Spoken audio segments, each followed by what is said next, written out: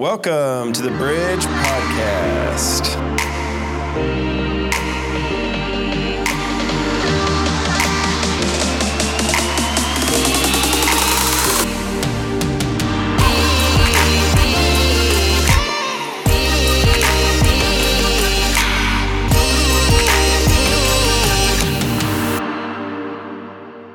Man, we're glad y'all are here tonight. So I'm going to start off tonight with a question, and I'm going to ask it to you, and you don't answer out loud, but I want you to think about it, but I want you to think about how you would answer this question if you weren't in church.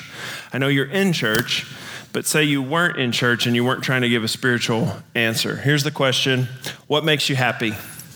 What makes you happy? Again, pretend you're not in church. Pretend it's not a spiritual answer. Because in church, someone says, what makes you happy? And you're like, Jesus, right? Yeah, we're not doing spiritual answers. But if somebody came up on the street and said, somebody you didn't know, and said, hey, what makes you happy? How would you answer that question? I think that for a lot of people, it'd be different, but in the same vein, right? I mean, pretty close to one another.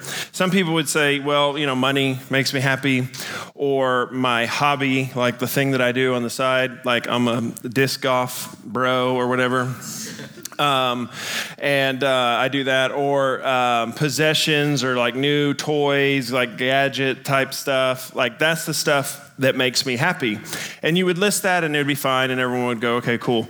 Now here's the deal. I'm going to make a bold claim at the start of this, and sometimes I tend to do this. I make a kind of bold premise to hopefully hook your attention. But here's what I think. When you look at that question, here's what I think. I think most people, and by the way, if that's true, most people, that means most of probably you, because most people means most people. So, right, you get what I'm saying? So I think most people actually don't know what makes them happy. I think most people don't. They don't know. They think they know, like they'd have an answer if you asked them. And they think it's a good answer and they think it is the right answer, but most people actually don't know what makes them happy. And you might go, well, that's kind of bold. Like, how do you know that most people don't know what makes them happy? How do you know that I might be most people and I don't know what makes me happy? Well, here's the deal. If you keep chasing after whatever you answer to that question, right? What makes you happy? And you say this.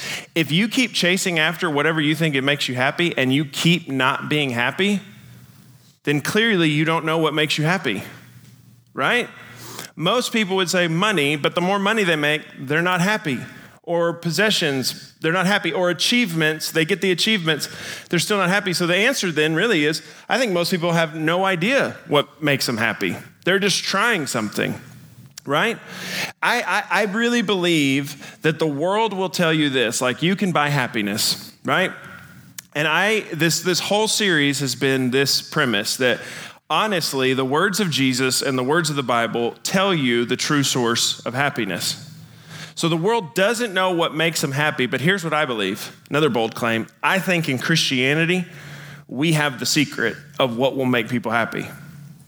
And you might go, well, that's kind of an arrogant statement. Like you're starting us with most people don't know, most people aren't happy, and Tim, somehow you, because you've read the Bible, you know what will make all people happy. Like that's a bold statement. But just keep in mind, I'm not doing anything different than what the world does.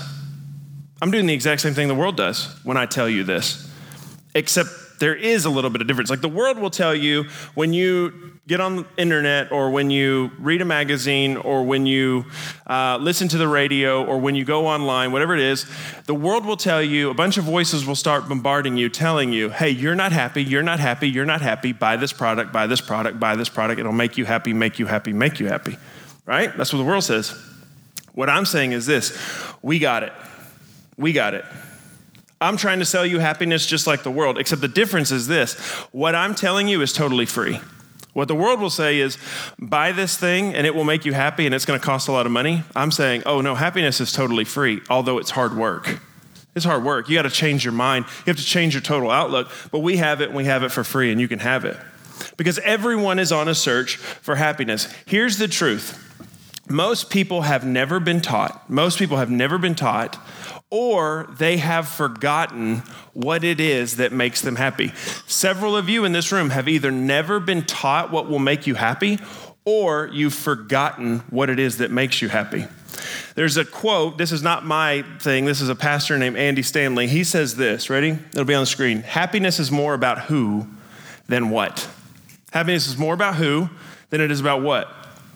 Now, here's the deal. You actually did learn this probably as a kid. Without knowing you learned it, you probably actually did learn that that's true as a kid. Do you remember as a kid, maybe 8, 9 years old, and if you're like, I didn't have that experience, I apologize. But do you remember, this is pretty typical, 8 or 9 years old, do you remember as a kid playing with your best friend in the backyard or the front yard? You know what I'm talking about? Like your best friend is over and you're playing in the front yard or the backyard, and at the end of the night, you're going, man, I'm so happy. I had such a great time. It wasn't about a what. If y'all were like me, there was no what. It was a friend. We went to the backyard. We found a stick, and then we created a game around the stick. It wasn't about like the big production. The reason why I left that going, man, I'm so happy, it wasn't about the what. It wasn't about what we had. It was about who was there. In fact, y'all are such a great example of this. This past Sunday night, if you missed it, sorry, but this past Sunday night, we had everyone over at our house. About 25 or 30 of y'all showed up to our house. We ate tacos, hung out. One of the staff members of the church said, what are you going to do for fun? And I said, I don't have any plans. Like they're going to get up and they're going to get there and they're going to create their own fun. Because when you get in one place, happiness is more about who than it is about what. And we had a great time, 4 hours. Like we're just hanging out, right? Happiness is more about who than what. And in fact, come on, you know this is true. You know this is true because if happiness was about a what, then we would all go buy our whats and we would always be happy. Do you realize this? Surely y'all have had more than one phone in your life, right? Everyone had more than one phone in their life? Okay. Did you realize this? That you, whatever your phone is currently, when you got it and it was brand new, do you realize that you were just as happy and just as excited about your new phone as you were when you got your old phone? You were just as happy and as excited about your new phone as you were about your old phone. What was the problem? The old phone got old. And so you thought, I need a new phone. If you've had more than one car, you'll realize this. You were just as happy and excited about your old car as you were about your new car. It's just your old car got old, and so you started going, I need a new car, I'm not happy. In other words, if an aging cell phone deflates your happiness, you were never happy in the first place. If an aging car deflates your happiness, you were never happy in the first place. Because happiness is more attached to who than what. Now, not surprisingly, Jesus talks about this. Really does. He starts off the sermon with this very famous intro. It's called the Beatitudes. The Beatitudes literally means the blessings. That's all it is. And the reason why we call it the Beatitudes, the blessings, is because 8 different times, 8 statements in a row, Jesus said, blessed are the, blessed are the, blessed are the, blessed are the. Last 2 weeks I've talked about this, so this is a refresher. But that word blessed, what we got the word blessed from is a Greek word. It's called makarios. Makarios can be translated to English in 2 ways. It can be translated first as blessed, or second, literally as happy. Happy are the, happy are the, happy are the, happy are the. Over and over and over again, Jesus says, hey, do you want to know this thing that you've been searching for, that you think's attached to what's? It's not attached to what's, it's attached to a who. And by the way, the who's not you. Your happiness is not attached to you. Your happiness is attached to a who, but ultimately that happiness is attached to God and your relationship with God. And if you would merely change your mind, I promise you this, you will have happiness, catch this, even in unbelievably difficult times. This happiness can sustain. This is going to be on the screen, but for Jesus, happiness looks like this. To be truly happy is to be blessed by God. To be truly happy is to be blessed by God. And to be blessed by God is to be truly happy, the stuff we've always been looking for. When Jesus says over and over and over again, happy are the, makarios, makarios, makarios, he's not talking about happiness attached to what's. He's not talking about that kind of happiness. He's talking about something deeper, something real. In other words, you've been settling for a counterfeit happiness this whole time.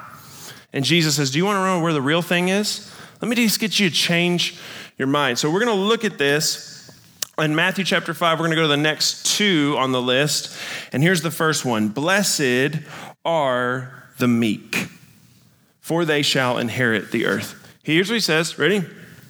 Blessed, Makarios, happy are the meek, for they shall inherit the earth. Now, you might look at that statement and you have one of two reactions. Either, number one, I don't even know what that statement means because I don't know what the word meek means. Or number two, if you kind of have an idea of what meek means, you'll look at that statement and go, that statement doesn't make sense at all. Happy are the meek? Because when you think meek, when I think meek, what we think is this, weak. That's what we think. If I was to describe somebody to you, let's say I was talking about some girl and I go, do you know so-and-so? And you're like, no, I don't know her. Like, describe her to me. And I'm like, she's kind of, 5'6". I don't know why. I just went into like cop height description. I don't know. Whoever says she's like 5'6", maybe 6.5. I don't know. Anyways, she's got brown hair, blah, blah, blah. And if I just threw it out there, you'd think this was weird. But I said, she's kind of like a meek girl. Here's what you would think. You would think kind of weak, quiet, shy, like maybe a pushover, like kind of scared maybe. Like when we see meek, we kind of think weak, we think shy, scared. So is Jesus saying, hey, happy are the shy, awkward, weird, kind of quiet, pushover weaklings? Like those are the happy people. Like that doesn't make sense at all. And Jesus would say in response to that question, like, is that what you're talking about? Jesus would say, no. Jesus would say, you simply don't understand what meek is. And consequently, no wonder you haven't found happiness. Because you still think happiness is attached to a what? It's actually attached to a who.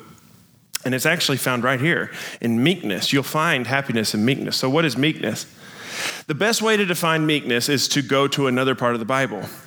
Psalm 37. Now Jesus, when he's talking in this intro, right? Blessed are the, when he gets to this one, he says, blessed are the meek, verse 5. He's actually referencing Psalm 37. He's actually pulling it from Psalm 37. If you don't believe me, look at it. Matthew 5:5, blessed are the meek, for they shall inherit the earth. That's what Jesus said. And then look at Psalm 37. But the meek shall inherit the land and delight themselves in abundant peace. See, Jesus, what he did here, and anybody in his audience who really knew the Bible knew instantly when he said, blessed are the meek, that he was saying, I agree with Psalm 37. This is true.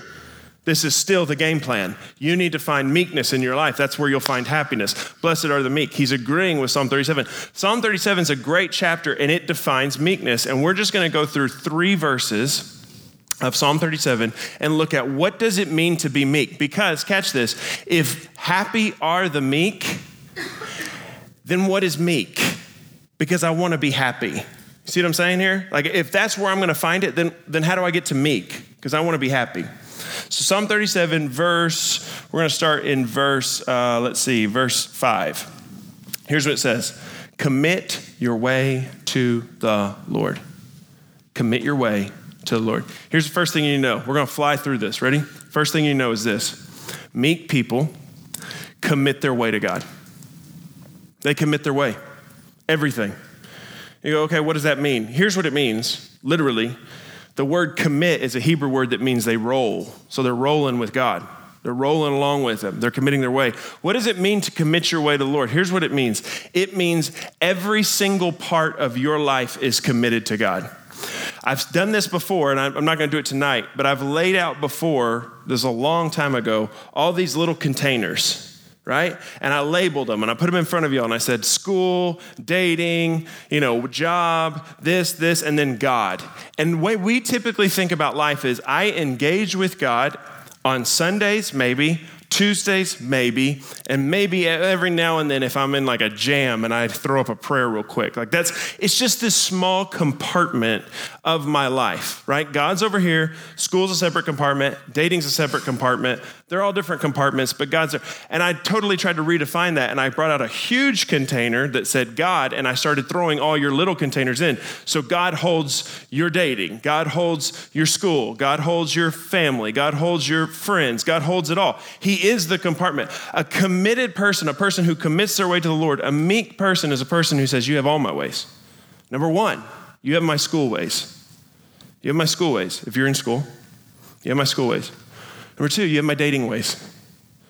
If you're dating, if not, Hang in there. No, I'm just kidding. You have, that's jacked up. My dating ways are committed to God. My friendship ways are committed to God. My weekend ways are committed to God. My nighttime by myself ways are committed to God. Now catch this, ready? My hopes are committed to God. My dreams are committed to God. Ready? My tomorrow is committed to God. In fact, let's back up. My next several hours of this day are committed to God. And here's the big one. My future is committed to God. Why is it so important to commit all of your ways to him? It goes back to meekness. Here's what meek people understand and what you might not yet understand. Ready? All those ways that I just listed, dating, friendship, future, hopes, dreams, tomorrow, the rest of tonight, did you realize you are in control of none of those things? Did you know that? You're in control of none. I don't know if you I didn't grasp this when I was in college. It took me a long time. I'm just dumb, I'm thick-headed. It took me a long time to get to the point where I realized I'm not in control of about 99% of life. I'm not in control of it. The only thing I control is my response to what's happening to me. That's literally it. I control the way I think about things and I control the way I react to things. That's it. I can't control anything in my life. You know this. Your school ways are committed to God. You know what you can't control? School. Watch. Go get a bad professor or a bad advisor and see how much damage they can do to your degree plan. You weren't in control of that, were you? You control, like, I'm going to commit my dating and my friendships. Did you know that you can't control the way other people are or how they interact with you? You can try and you'll be miserable and you'll be alone. You can't control other people. What about your hopes and dreams? You know you can't control whether or not those are going to come true or if they're going to happen. What about your future? Like, you think you know what you're going to do tomorrow. The book of James says you could walk out there and get hit by a bus. You don't even know if tomorrow is going to come. What are you talking about? Let alone 5 years from now. We have 5-year plans. Like, in 5 years, I'm going to be da-da-da-da-da-da. Maybe. You're not in control of it, though. So a meek person says, I'm not in control of any of this. And because of that, I'm going to commit them to God. I'm just going to let them sit in his hands and go the way I think I'm supposed to go and trust. And that's what comes up next. Look at what he says next. Verse 5, commit your way to the Lord, trust in him, and he will act. So a meek person, here's the sequence. Number 1, commits all of their ways to God, every part of their ways to God. But second, the reason why they do that is because ultimately they trust God. A meek person is a person who trusts God. Now, this is where this gets really hard. Commit your way to the Lord. Okay, God, you got my hopes, my dreams, my future, you got it all. Trust in him. Well, what happens if everything falls apart? What happens if something tragic happens and your ways that you thought you were going fall apart? What happens if you have a bad semester? What happens if you have a bad couple of weeks? What happens if you wake up tomorrow and you get a phone call and your life's going to dramatically change because you were never in control of it in the first place? What happens when life's falling apart? Here's my question. Do you trust God? And the easy answer on this is, yes, of course I trust God. Tim, I trust God. Yeah, I trust God. No. I don't want the quick answer. What I want is this. Say everything in your life is going wrong. Do you still trust God? Be still? Are you confident, even when everything in your life is falling apart and going wrong, are you confident of those last 3 words? He will act. I'm confident of it. I don't know when, I don't know how, I don't know what it's going to look like, but I am confident that he will act. Do you trust God even when everything in life is going wrong? Do you trust God? If you would say, well, I don't know, man, that's just up to Annie. I don't think maybe I do trust God. In fact, my history, I could point back to my story and tell you where things fell apart and I didn't trust God. Then let me just break it to you. You are not meek. You're not meek. Because the meek commit their ways to the Lord and they trust the Lord. But he goes on. Here's what he says next. Verse 7 of 37. Be still before the Lord and wait patiently for him. Look at the sequence. Meek people commit all of their ways to the Lord. They trust the Lord. And then when everything's falling apart, what do? They wait patiently. in stillness, they wait patiently for him to move in their life. Why do they wait patiently? Because they trust him. Let me tell you, as I was looking at this and researching and thinking about what I wanted to say and looking at meekness in light of Psalm 37, here's what I realized. Let me just level with you.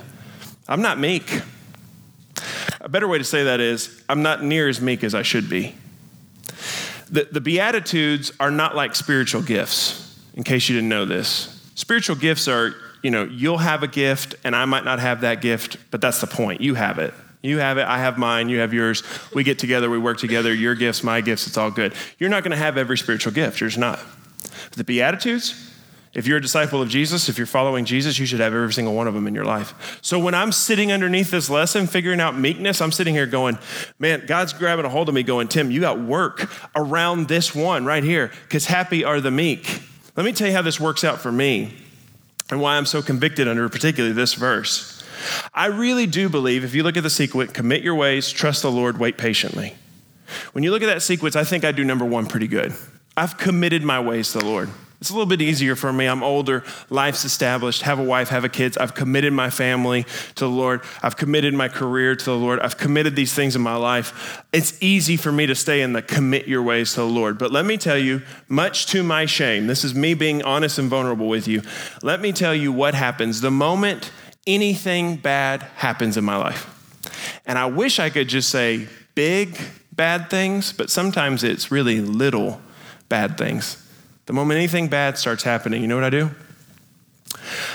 Trust of God flies out the window.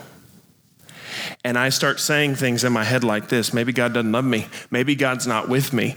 Did I sin? Did I do something wrong? Why is he punishing me? Why does he have it out for me? This is the voice that is rambling around my head. It is me distrusting God. Now, the moment that happens, something bad, trust flies out the window. The moment I start distrusting God, what do? What I do is this. I start trying to solve the issue myself.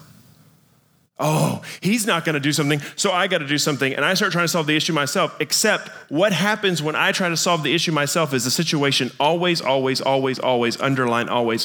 gets worse. I'm not waiting patiently. God's got this. My way was committed to him. I trust him. Let me just wait patient. I'm just going to wait patient. He's going to move. This is meekness. Jesus would say, hey, happy are the meek people. Meek people have committed their ways to me. They trust me and they wait patiently on me to move in their life. Those are the truly happy people. That's where happiness is found. Because happiness is not tied to a what, but to a who.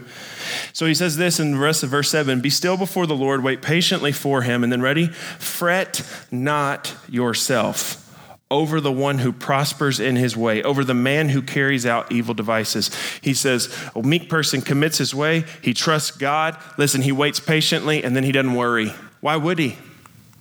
He trusts God. Nothing to worry about. It's going to be okay. And then the next part is even harder. This is one of the hardest parts of following God. If you want my honest opinion, one of the hardest parts about following God, I'm not the only person to think this. David wrote about this extensively in the Psalms. One of the hardest parts about following God is this. You can do everything you can to try to honor and please God. You can live as great a life and sold out of follower as you can, and you're doing everything you can, and then you look across the room and you see a person who's doing everything the opposite of you and going the exact opposite way. And yet somehow you, who's doing everything right and following the Lord, and them who's going the opposite direction, they're prospering, life is going great for them, and your life is stuck in neutral or going backwards. And in that moment, you're going to go, God, what the heck? Like, this person's not even following you. They're not trying, and they keep getting blessing after blessing after blessing, and I'm over here doing everything I can, and I'm not getting a single thing out of it, and you're going to begin to distrust God. See, here's the meek people. Look, they commit their way. They trust the Lord. They wait patiently. They don't worry, and they don't compare. You know what? God's working in my life. He's working in these other people's lives. He's got me. He's got them. I'm just going to trust. Because what else would I do? He's got this. And then the next part, and this is the last verse we're going to read here. It says this, refrain from anger, forsake wrath, let it go. Let it go. Let the anger go. Fret not yourself, and in case you didn't pick it up the first time, don't worry. It tends only to evil. Here's a sequence. Commit their way, trust the Lord, wait patiently. They don't worry. They're not upset. They're not playing the comparison game. And then right here, the last one is this. There's no anger. Why would there be anger? God's going to vindicate me. God's got me. It's okay. I trust God. That's the picture of meekness. If you think weak needs, it's hard to say. If you think meek means weak, you are so wrong, because meekness is this. It is a strong and steady hand in the midst of tragedy. I don't lose my head. I don't lose my cool. I know it's going to be okay. That's meekness. This is what Jesus would say. Happy are the people who commit their ways to me and trust me. Happy are the people who wait patiently for me to move in their life. Happy are the people who don't explode or worry when life gets hard, because they believe in me, they believe in my goodness, and they believe in my faithfulness. Those are the happy people. Those are the joyful people. Those are the people who one day will, as he says in Matthew 5:5, put it back on the screen, those are the people who will one day inherit the earth. That is a picture. Meekness is a picture of Jesus. Jesus himself says this, hey, come learn from me. Come learn from me. Here's why. I'm meek and I'm lowly in spirit. Jesus says, I am meek. Put that last slide up for me again, Alex. Meekness is a picture of Jesus, because who was totally 100% committed in all their ways to the Father? Jesus. Who 100% trusted the Father's plan? Jesus. Who are the people that waited patiently? In fact, know this, Jesus is right now seated at the right hand of the Father, still waiting patiently, because his ultimate vindication has not yet come. There's a whole lot of people on this earth that say that guy was a lunatic or he didn't exist at all. But God says this, one day he's coming back. And Paul said in his letter, man, when we see Jesus, every knee will bow, every tongue will confess that Jesus Christ is Lord. Jesus Christ is still trusting the Father's plan right now, that one day my name and my gospel will be vindicated. That is meekness. I trust you. Do you remember Jesus in the garden before the cross? He says, I don't want to go to the cross except not my will, but yours be done. I will commit my way all the way up to the foot of the cross, and then I'll lay down on it. That's meekness. That is strength, steady, under control, trusting the Father. He says this, listen, go back to blessed are the meek, verse 5. Blessed are the meek, for they shall inherit the earth. Did you know that when that day comes and Jesus comes back, he will reign over the earth, and those of us who are found in him will reign with him, literally. You will inherit the earth.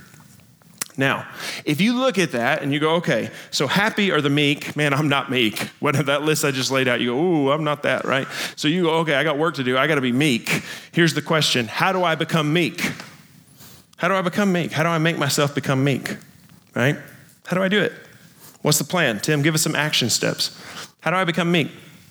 It happens in the next verse, and we're not going to be here long, but look at verse 6. Blessed, Makarios, happy are those who hunger and thirst for righteousness, for they will be satisfied. Here's what God says. Jesus says, he says this ultimately. You want to change? No, seriously. Do you want to change? Are you tired of saying you're a believer but living like everything you're not supposed to do? Do you want to change? Do you want to look more like me? Do you want to be meek? Do you want to find real happiness and strength and joy in your life? Do you want to display the fruit of the Spirit? Do you want to change? Here's what he says. Happy are the people who hunger and thirst for that. They hunger and thirst for it. We don't get that fully because most of us have never been hungry. And there's never been a day in your life when you couldn't go to a sink and open it up and have water to drink. But his first hearers are going, oh, I know what the desperation of hunger is. And I know what the desperation of thirst is. When I'm hungry and when I'm thirsty, I'll do anything to get fed or to get a cup of water. Anything. Nothing will stand in my way. He goes, there you go. That's where you'll find it. Now, there's a story. It's really not that good of a story, but it kind of illustrates the point. It's actually kind of a stupid story. It's something a motivational speaker would use, or like if you ever join a multi-level marketing, somebody at some point is going to tell you this story and you're going to go, shut up. Like, that's stupid. Here's how the story goes. A young man goes to a guru. And he says to the guru, I want to be successful like you. And the guru goes, great. I'll tell you what, you want to be successful? Meet me on the beach tomorrow morning at 4 a.m. The guy goes, great, I'll be there. The next morning rolls around, it's 4 a.m. He shows up on the beach. The guru's there. The guru says, come on, let's go out into the water. The man's thinking, I didn't want to get in the water. I want to learn how to be successful. The guru goes, come on, I'll show you. They walk out. At first, the water's to their knees. In a little while, it gets to their waist, finally their chest, and ultimately their neck. They're standing out in deep water, and the guru looks at him and he says, are you sure you want to be successful? And the man says, yes, I want to be successful. And the guru takes both of his hands, grabs the man's head, and shoves it underwater and holds it there. The man was not prepared for this, so he didn't take a breath. He doesn't even know what's going on. He just knows he's underwater, and he starts freaking out. He's thrashing around. He wants air. He hadn't taken a breath. He wants air. And he's kicking, and he's punching, and he's trying anything he can to get loose of the guru, but the guru holds him, and he's holding. And over time, his lungs start burning. He's looking for air. He can't find it. What is he going to do? The thrashing begins to slow down. He's beginning to get to the point where he's starting to drown. He's about to pass out. And right as he's about to pass out, the guru lifts his head above the water. The man comes up and immediately, and the guru looks at him and says this, when you want to be successful like you want to breathe, you'll find it. When you want to be successful like you want to breathe, you'll find it. That sounds great. Like, ooh, very inspirational. Like multi-level marketing. Like we're going to go out and make $1 million, right? All right, it's stupid. Here's why it's stupid. Success does have something to do with desire. It also has as much to do with luck. And success has a lot to do with hard work. It also has a lot to do with luck. I know a lot of people that had a lot of desire and have worked really, really, really hard, but they just never got the break. So to put your success on your desire is not totally fair, but it does illustrate this point, right? This point that Jesus is making is this. Do you want this? Do you want to be me? Do you want to look more like me? Yeah, Jesus, I do. Great. No, but what I'm asking is, are you desperate? Are you desperate? The desperation of a starving man. Do you have that kind of desperation to be more like me? Because that's where you're going to find it. Occasionally in ministry, and I've been doing this a while now, but occasionally in ministry, you get a student who will come up to you, or adult for that matter, and they will say this to you. Tim, I want to grow spiritually. I want to grow spiritually. What should I do? I want to grow spiritually. What should I do? Now, when I was young, I gave lots of really dumb advice, which makes me worried that in 10 years I'll go, man, I gave really dumb advice then too. But anyways, when I was young, I gave really dumb advice. And if somebody came up to me and said, hey, I want to grow spiritually, what should I do? When I was young, I was like, oh, that's great. Let me give you a whole list of things you should do. Here's what you should do. Read the Bible X amount of minutes a day. Pray X amount of minutes a day. Come to home group, come to life group, come to the bridge. Find accountability part. I'll give you a whole list of things you should do because you want to grow spiritually. What should I do? That's not very good advice. If you were to come to me now and say, Tim, I want to grow spiritually, what should I do? The first thing I would point out is your question is flawed. It's flawed. What are you talking about? What should you do? Okay. I'll try to answer it, but here's how I'd answer it. If you came to me, I want to grow spiritually, what should I do? I would immediately look back at you and say this, do you really want it? Yeah, I really want it. Are you sure you really want it? Yeah, I'm sure I really want it. Okay, here's what I want you to do. First thing, I want you to go home tonight, and I want you to get on your knees in an act of submission, and I want you to pray to God. But here's what I want you to say in your prayer. First and foremost, before you get anything else out, I want you to say this. God, I want to grow spiritually, but I do not want it enough. Forgive me that I don't want it enough. Give me the gift of desperation. Do you realize that desperation is a gift? It is a gift to be desperate. That I am so hungry for this and thirsty for this. Listen, that doesn't come from you. You can't get that inside of you without God saying, oh, let me give you the gift of desperation. Because if you have that gift, that desperation, man, I'm so hungry and thirsty to change, here's what it's going to drive you to do. It's going to drive you to try everything. Everything you can think of to change. And what's going to end up happening is you're going to realize that none of those things work. And it's going to leave you with one last option. If you're desperate to change, it's going to leave you with one last option. And that is this: God has to do it. God has to do this in me. And so you'll turn to him and he says, happy are those who hunger and thirst for righteousness, for they shall be filled. Filled by who? By their own willpower? No, filled by God. He says, when you have that gift of desperation, you'll try everything, and you'll be left with one thing, and that one thing is the source. I said in the last week, blessed, happy are the poor in spirit. The poor in spirit always realize this: I cannot meet my own needs, including my own spiritual needs. So first and foremost, if you find yourself stale and stagnant, I dare you. If you find yourself stale and stagnant in your walk with God, if you find yourself lacking in meekness, here, I dare you to start praying this prayer to God. God, give me new desires. Give me a desire to know you. Give me a desire for your word. Give me a desire to spend time in prayer with you. Give me a desire to see you in my life. Just change my heart. That is what David prayed. Create in me a clean heart, oh God. My heart doesn't desire the proper things. Give me new desires. God does that work in you. You don't do that work in yourself. You'll never make yourself be meek. You can act, but it won't work. He sees straight through that.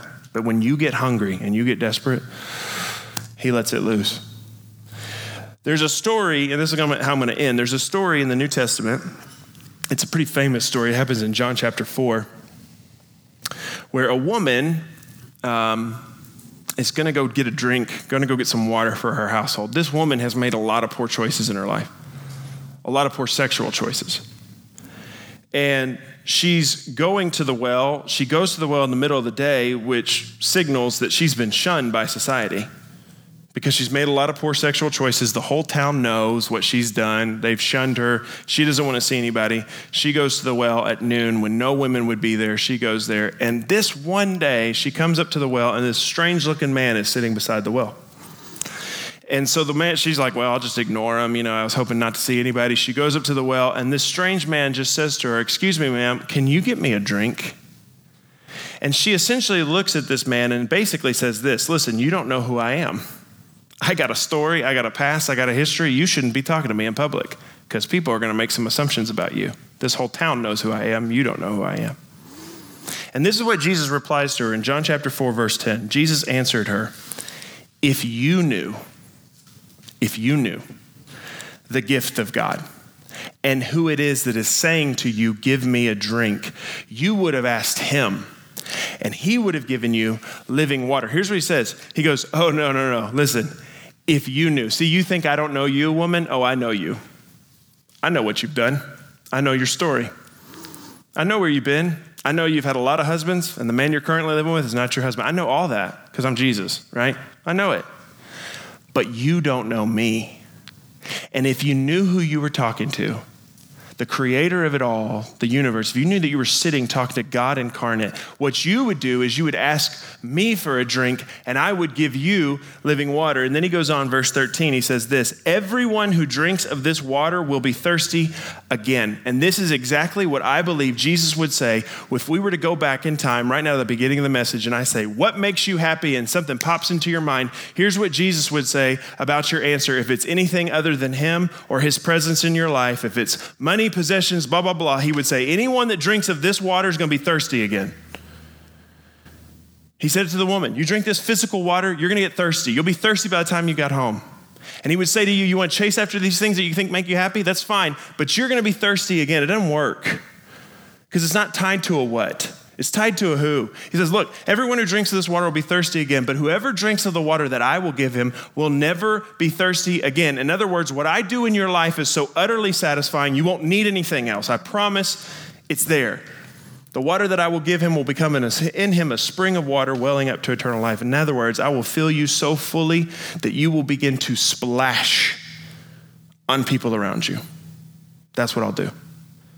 That's what I'll do. And the woman's response was a great response. Verse 14, the woman said to him, Sir, give me this water so that I will not be thirsty. She didn't fully understand exactly who he was or what he was talking about. They had a long conversation after that. She was still thinking something physical and he was talking about something spiritual. But here's the point. Jesus looked into her life. He looked into all the things that she had chased after thinking it would bring happiness. And he said, you've been chasing after the wrong wells. I got the real thing. And if you're thirsty enough for it, I promise, if you ask me, I'll give it to you.